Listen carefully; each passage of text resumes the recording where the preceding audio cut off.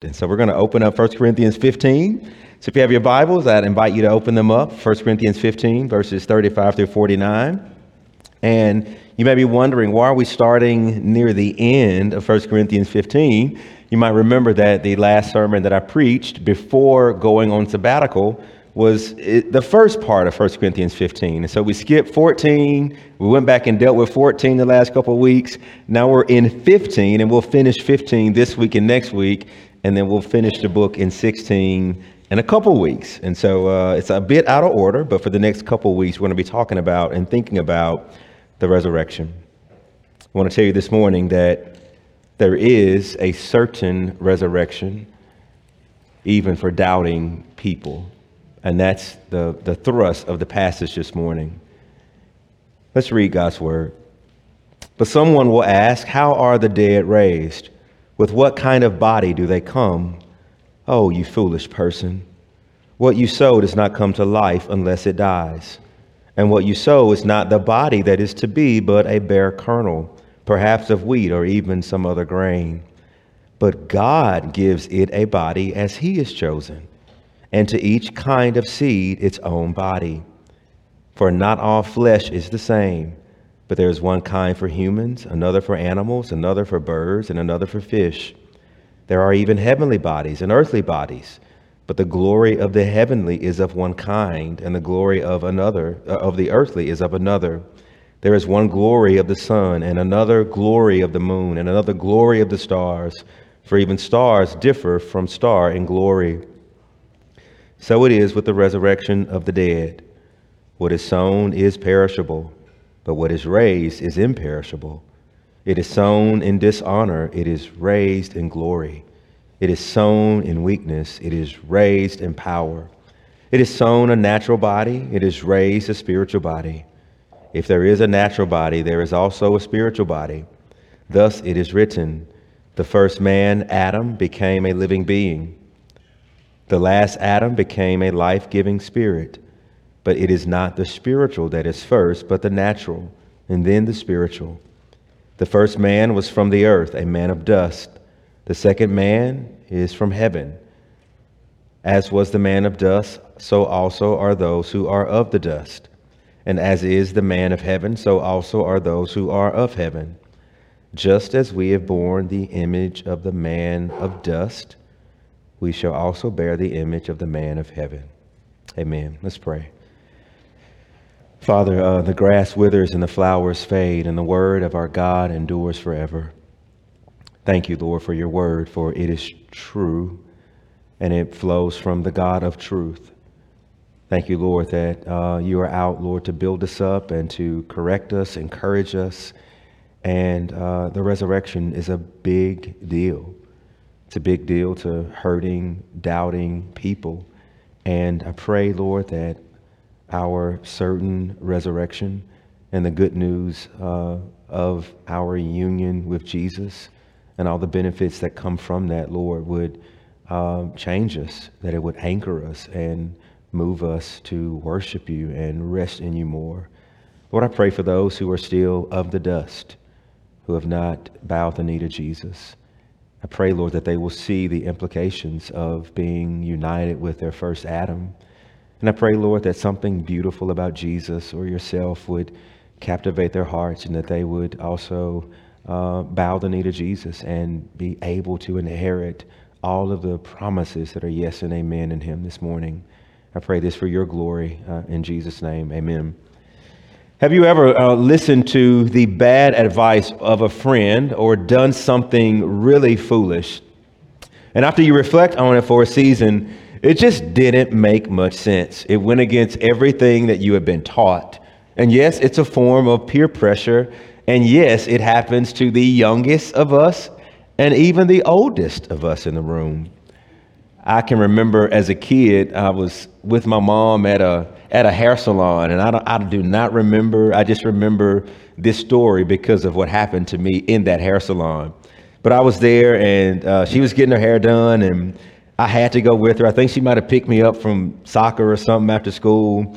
And there was another kid in there. He was about my age. And so you know what kids do. Like two kids get around in a hair salon. they're going to play in a hair salon. And so me and this other kid that I just met, we started to get into the salon chairs and kind of spin around. And the woman who I guess ran the shop said, hey, y'all can play. Just keep playing. Just whatever you do, don't put your hands on the oven where the hot curlers go into. And I don't know why she told us that, because the moment she told us that, you know what two little boys did, like right there. It's like, oh, okay. She told us it's hot, and she told us not to touch it. And so we began to go back and forth. It's not that hot. And I said, you touch it. He says, no, you touch it. And I said, you scared? He said, no, you're scared. I said, I'm not scared. And then I did what I should not have done.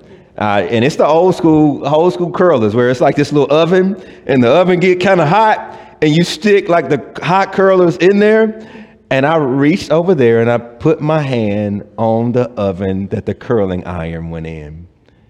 And I mean, like for a split second, I could see like my handprint on top of the oven kind of melting. And somewhere at the intersection of my foolishness and this guy's bad advice, I learned a hard lesson. I ignored truth. This woman who runs the shop had just told us that's hot. That'll harm you. And at this intersection of my folly and bad advice, I hurt myself and I got a 2nd-degree burn on my hand that evening. And you may be wondering, what does that have to do with this passage? Actually, a lot. You might remember that Paul went and planted this church. He spent 18 months first in Acts chapter 18 in Corinth. And he left to go plant other churches. But look at how chapter 15 begins. He says, look, I want to remind you, brothers and sisters, of the gospel that I preached, right? And so what is the gospel that Paul preached? He says it in chapter 15, verse 3, for I delivered unto you that which was of first importance that I received, one, that Jesus died for our sins, according to the scriptures, that he was buried. On the 3rd day, he rose, according to the scriptures, and then he appeared to over 500 people in this new glorified body. And so if you were to ask Paul, what's your gospel? What he's going to say, Jesus came, lived a perfect life, and died for your sins. He's going to say that, but he's going to say so much more. He's going to say that this was in accordance with God's word. He's going to say that he was at the right hand of God and he took on flesh. He's going to say that he died a real death and he went into the ground, and that he really came, like that body was raised in power. And this glorified body of Jesus, actually, he went and hung out with people and appeared to people for over 500 of them. Like that's Paul's gospel. And so what's happening in chapter 15 is some were denying truth that Paul just told them. He says, I told you my gospel. And now some of you are denying the resurrection, and the resurrection is a gospel issue. And so what Paul is really saying is like, look, whoever this is, whoever's influence you're coming from under, I want you free. Now, how do we know that this is at the intersection of their sin and bad advice on the outside? You see it right in our passage. Look at verse 33, right above our passage. He says, do not be deceived. Bad company ruins good morals. So you see what he's saying? Somebody has gotten inside of you and has gotten to you, and they're actually causing you to disbelieve what I spent 18 months telling you about. And notice what he says. He says, wake up from your drunken stupor, as is right, and do not go on sinning. I think what Paul is saying is, look, y'all are acting like some teenagers who done lost your minds. You're disregarding everything you've been taught because some fool who does not love you and is not out for your best interest has crept in, and now you are listening to them. And Paul spends chapter 15 saying, okay, if you deny the resurrection, let me just show you that that's a nightmare. If there is no resurrection, then Jesus has not been raised from the dead. And if Jesus has not been raised from the dead, then you're dead in your sins right now. And if you're still dead in your sins, then God is lying. And if there is no resurrection of the dead, then we are the most pitied people on the earth because our hope is only in this life. And I don't know about y'all, but if this life is all there is, you got to show me something different and better, Lord. And so after Paul deals with the denial in the first part of 15, it feels like he's shifting to doubts and questions. And he says, but in fact, Christ has been proclaimed as raised from the dead. In fact, Jesus appeared. In fact, his resurrection was the first fruit, which means your resurrection is coming. And that's a fact. And so it feels like Paul's done with the deniers, and now he's moving towards these questions. And I think the questions and answering the questions and the certainty of our resurrection is what he wants us to think about this morning. I want to deal with the questions they had about resurrection, some answers Paul gives to their questions about the resurrection, but Paul does end with some certainty. Whether you believe it or not, it's happening. It's certain. It's fixed. And that's what I want us to think about. First point is some questions they had about the resurrection. Now, where am I getting this from? I'm getting this from basically how the passage begins. But someone will ask, and so scholars are divided, that some scholars think that what you have is a progression, that you have some in the church who denied the resurrection, and then you had a different camp. I don't deny it, but man, I'm not really sure about all of this, right? And so Paul has addressed the deniers, and now he's addressing some common questions people were asking. Some scholars say that there's a progression.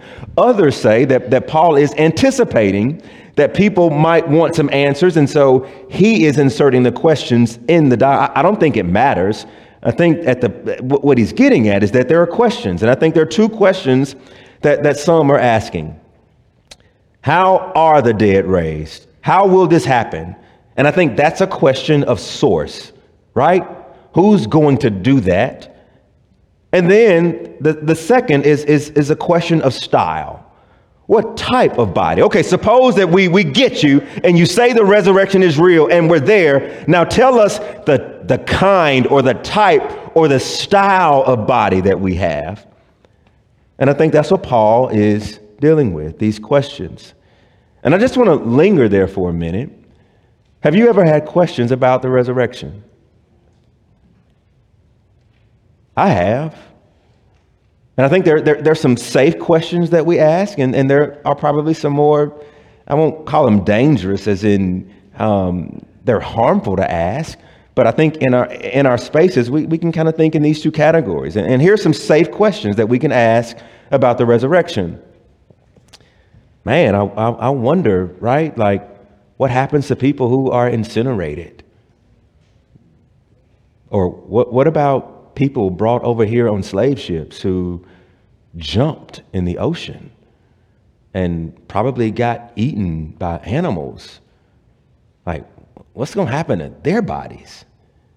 And what age will we be in heaven? And will I get to go and see my loved ones that I knew on the earth? Right? And what kind of body will we have? I mean, Jesus phased through buildings in his resurrected body. He just kind of shows up in a room and the door is clearly locked. Like these are questions. And then there are some of the other questions, right? Lord, why is resurrection really a part of this anyway? Well, why couldn't we be like Elijah and just serve you and just be taken up in a chariot with our best friend watching and cheering us on, right? Why couldn't we be like Enoch? He walked so closely with the Lord, and it just says in one day he was not. Well, where is he? He's gone with the Lord. Well, Lord, if you can take these two people, why do I have to die? And why is resurrection from the dead so central to the gospel? Like couldn't you just write in a different story? And then when have you had questions around resurrection? We have people in our church who've buried babies, who've buried children. And the resurrection is like, it's all they got. And then the Lord, why can't we get some type of assurance? Can we just at least get a little window that they're with you? Like these are all questions that we have about this subject. And so rather than read the Bible, wagging our fingers at the Corinthians saying, how could you? You're not a good Christian. How can you deny this? And why do you ask that question? Can we just take a moment and be honest that we will all be in situations when death feels strong and it feels like a tyrant and it feels unbreakable and we don't see our loved ones again and we won't hear from them and we face our own mortality, our own aging and our own frailty. And then we have questions, right? And so I want to change the way we read the passage. Rather than wagging our fingers at them, I think the right way to read the passage is to say, Lord, I thank you that you're putting their questions and their doubts in the Bible because you're reminding me that it's okay to bring them to you. Yes, you're the God who is pleased with faith, but you're also the God who is pleased with, Lord, I believe. Can you help my unbelief right here in a moment? Because I'm hurting and I'm confused and I'm walking by sight and not by faith. And the resurrection just does not look real. Those are the people that Paul is writing to. And that's good news that you have a God who's big enough to handle your doubts and your questions. Now, what I love about this passage is that Paul does pivot and he does give them answers, right? And so I actually think that the rest of the chapter, particularly from verse 36 all the way down to the rest of the passage, that what Paul is doing is he's answering these two questions. Now, which moves us to our second point. Here are some answers to their questions about the resurrection. Now, Paul does not answer all their questions, beloved, and God does not answer all of ours, but he accommodates us and answers some. And what he does answer, they're essential and important for us. And so I love that the way that Paul answers their questions is by appealing to creation. And this is important. There was a reason our call to worship was, O Lord, how majestic is your name in all the earth. You have set your glory above the heavens. When I look at the heavens, the work of your fingers, the moon, the stars, which you have set in place, what is man that you're mindful of him? You have put all things under his feet, all sheep, all oxen. And then you get the language of our text, all the beasts of the fields, all the birds of the heavens, and all the fish of the sea, right? You get Psalm 19, the heavens declare the glory of God. You get Jesus in Matthew chapter 6. He's talking about anxiety. He says, do not be anxious about your life, what you will eat or drink or wear. And then where does Jesus point? He points to the character of God, but particularly the character of God expressed in creation care. And so he says, consider the lilies of the field, and they're beautiful. And your Father clothes them.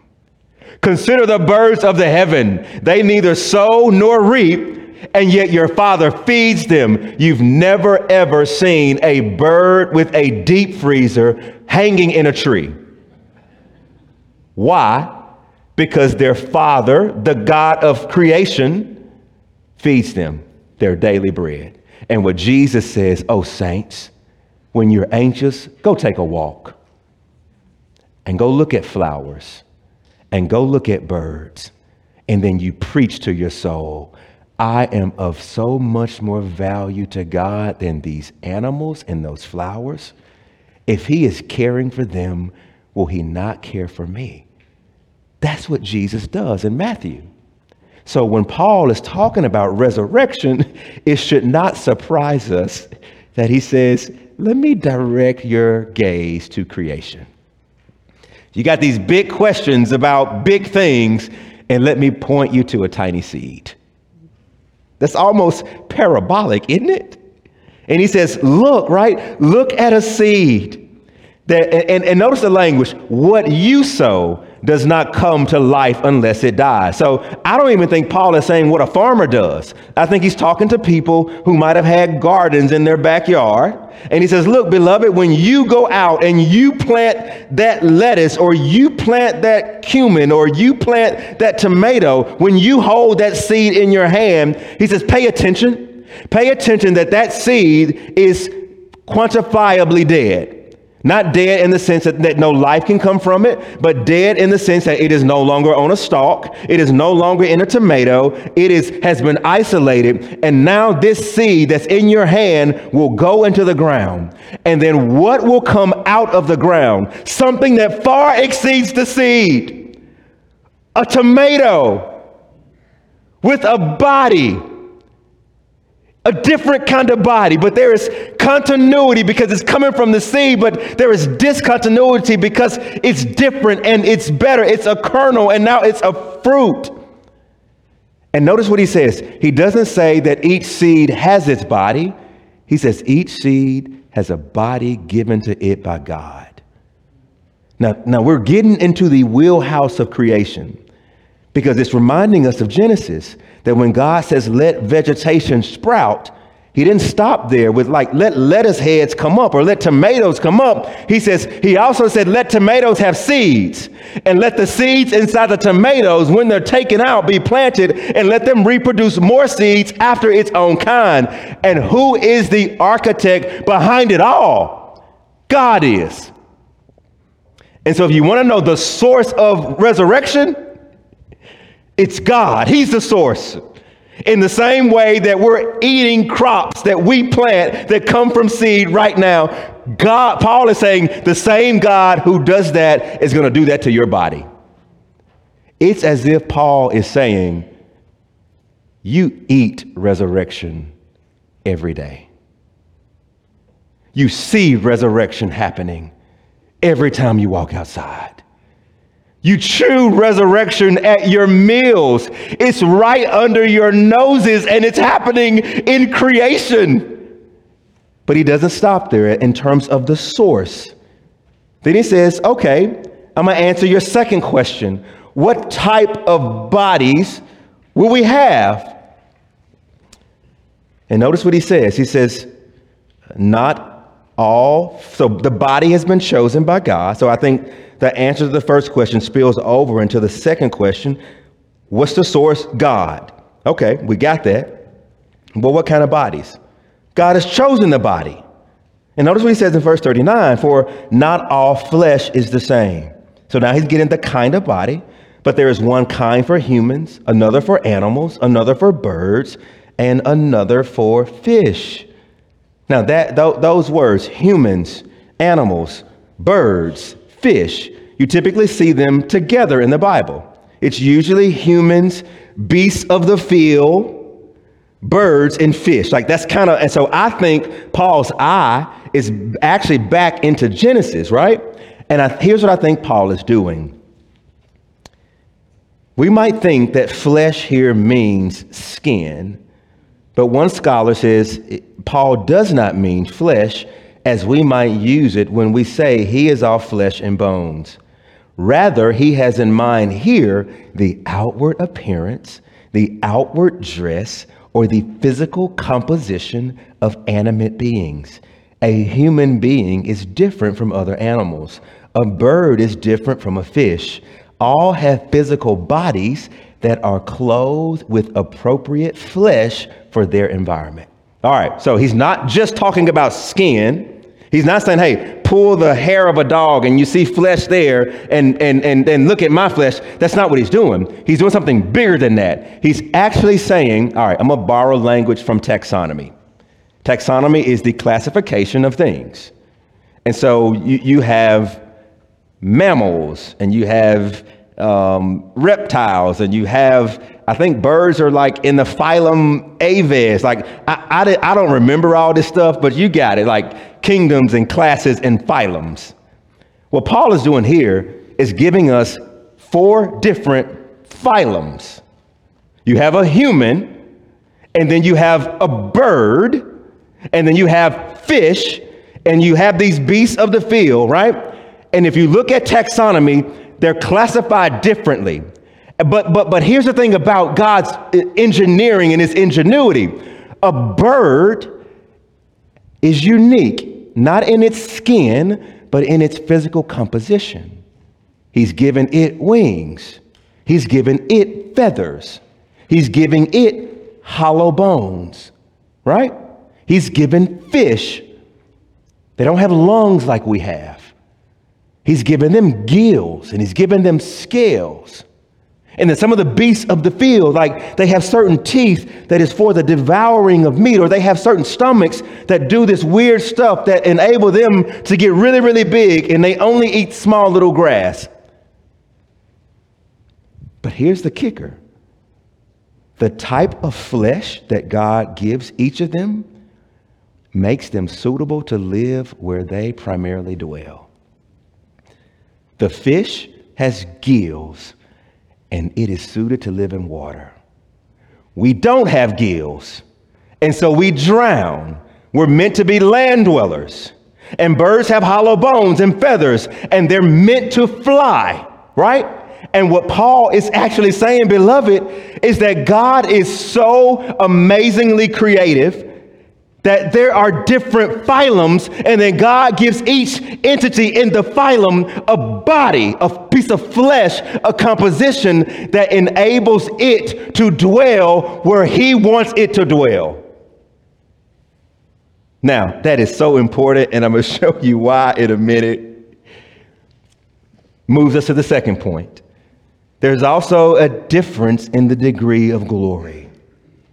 There are heavenly bodies and earthly bodies. And so when God made the heavens and the earth, we spend all of our time on the earth, but we have to remember there are heavenlies. There are galaxies and suns and moons and quasars and planets and solar systems and constellations. There are things that are just more glorious right here. We can come this close to this piece of wood right here. If you try to get that close to the sun, you're incinerated. We can breathe here on this earth, but if you try to go into space without a spacesuit, you die. And so there is glory in the heavenlies that far exceed what we see right here. And guess who gave it the glory? Guess who glory shines forth in it? It's your God in heaven. And what Paul wants to say, beloved, is this. The same God who by his power raises dead seed into something you eat. The same God who clothes animals with bodies they need to live where they are primarily to live. The same God who has a glory on the earth, and it's manifested here, but he has things and quasars and galaxies out there that we can't ascend to. That same God is going to have a say in what happens to your body. You catch that? That is such good news. Who's going to raise our bodies? God is.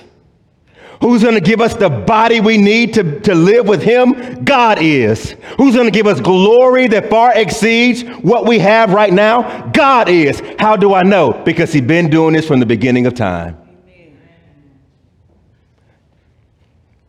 So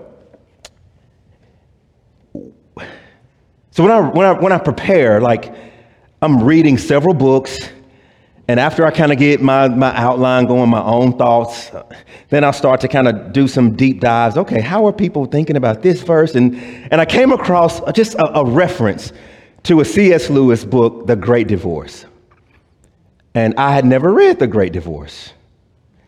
And I thought it was about a divorce. And it's not about a divorce.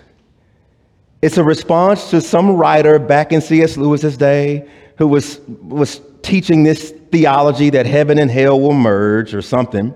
And C.S. Lewis says, thank you for that thought, and I hope to meet you one day. But I'm going to take that thought and run it the other way. Heaven and hell are not converging. They're divorcing. They're different, right? That's the premise of the book. But then in the book, he has this beautiful illustrative language.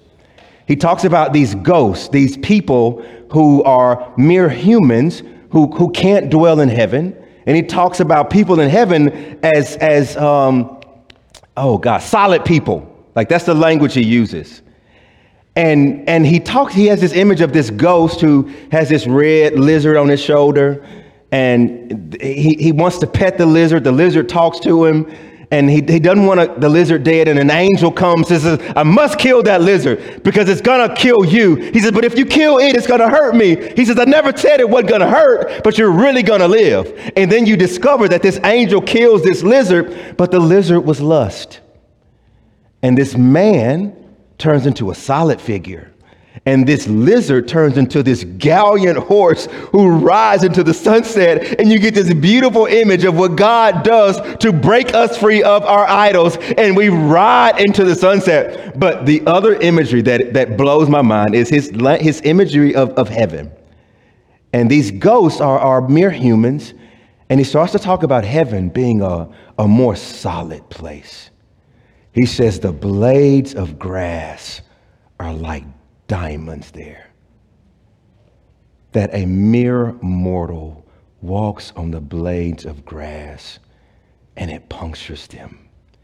And this is C.S. Lewis. I tried myself to pick one of the flowers and I picked it and I kept pulling and pulling and pulling and sweat was dripping everywhere and I could not do it. And he says, when I finally looked at my hands were bare because all my skin had been worn off.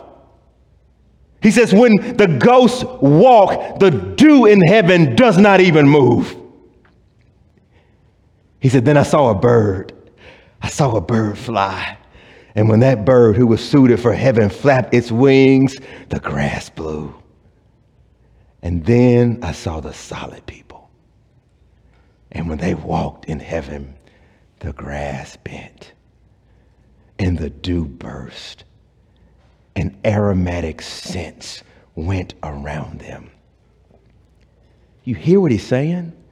Where God is taking us, family, is a solid place. And these bodies we have right now cannot endure there. But God is going to give you a new body that is suited to live and dwell with him forever and ever and ever.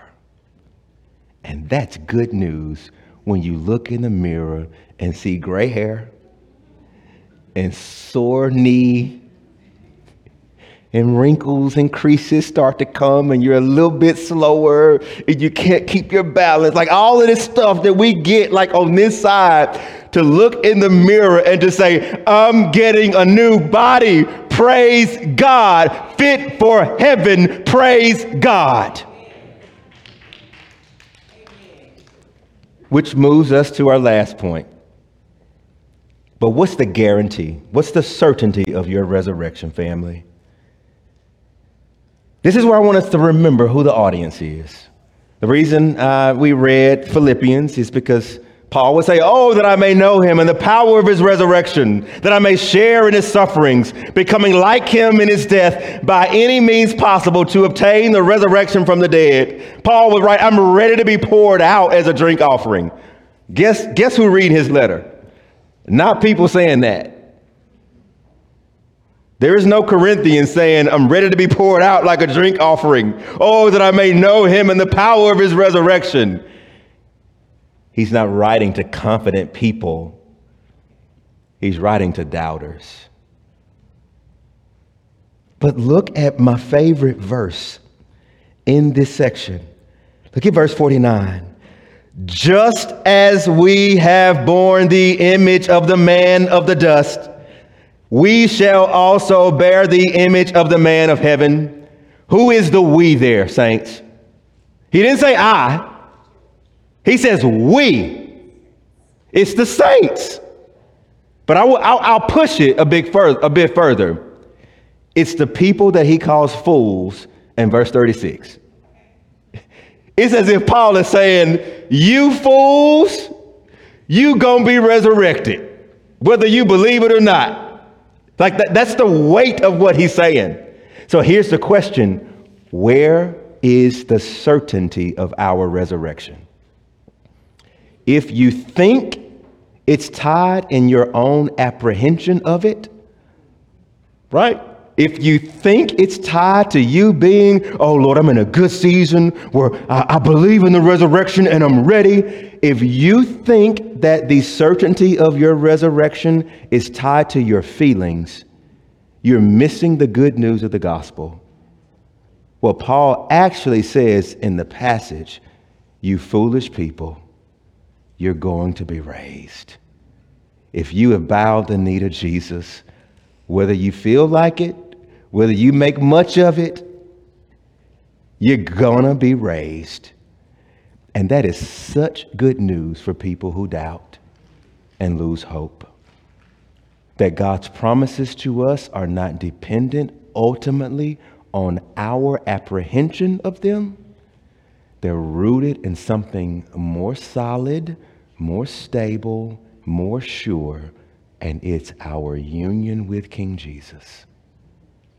If you have bowed the knee to Jesus and acknowledge your own sin and guilt before a righteous God, and acknowledge that there is no name given under heaven by which men and women must be saved, if you acknowledge that one came from the right hand of God to obey to the fullest extent of the law, and then that one also became your atoning sacrifice who takes away your guilt and shame, that one who could say it is finished on the cross when he died, that one who was raised in power because his sacrifice was accepted, that one who ascended and is at the right hand of the Father, if you have put your trust in Jesus, what Paul is saying, it doesn't matter if you begin to doubt. Now, we are to interrogate our doubts. I'm with it. But he's talking to doubting people and he's saying, oh, you fools, you're going to be resurrected.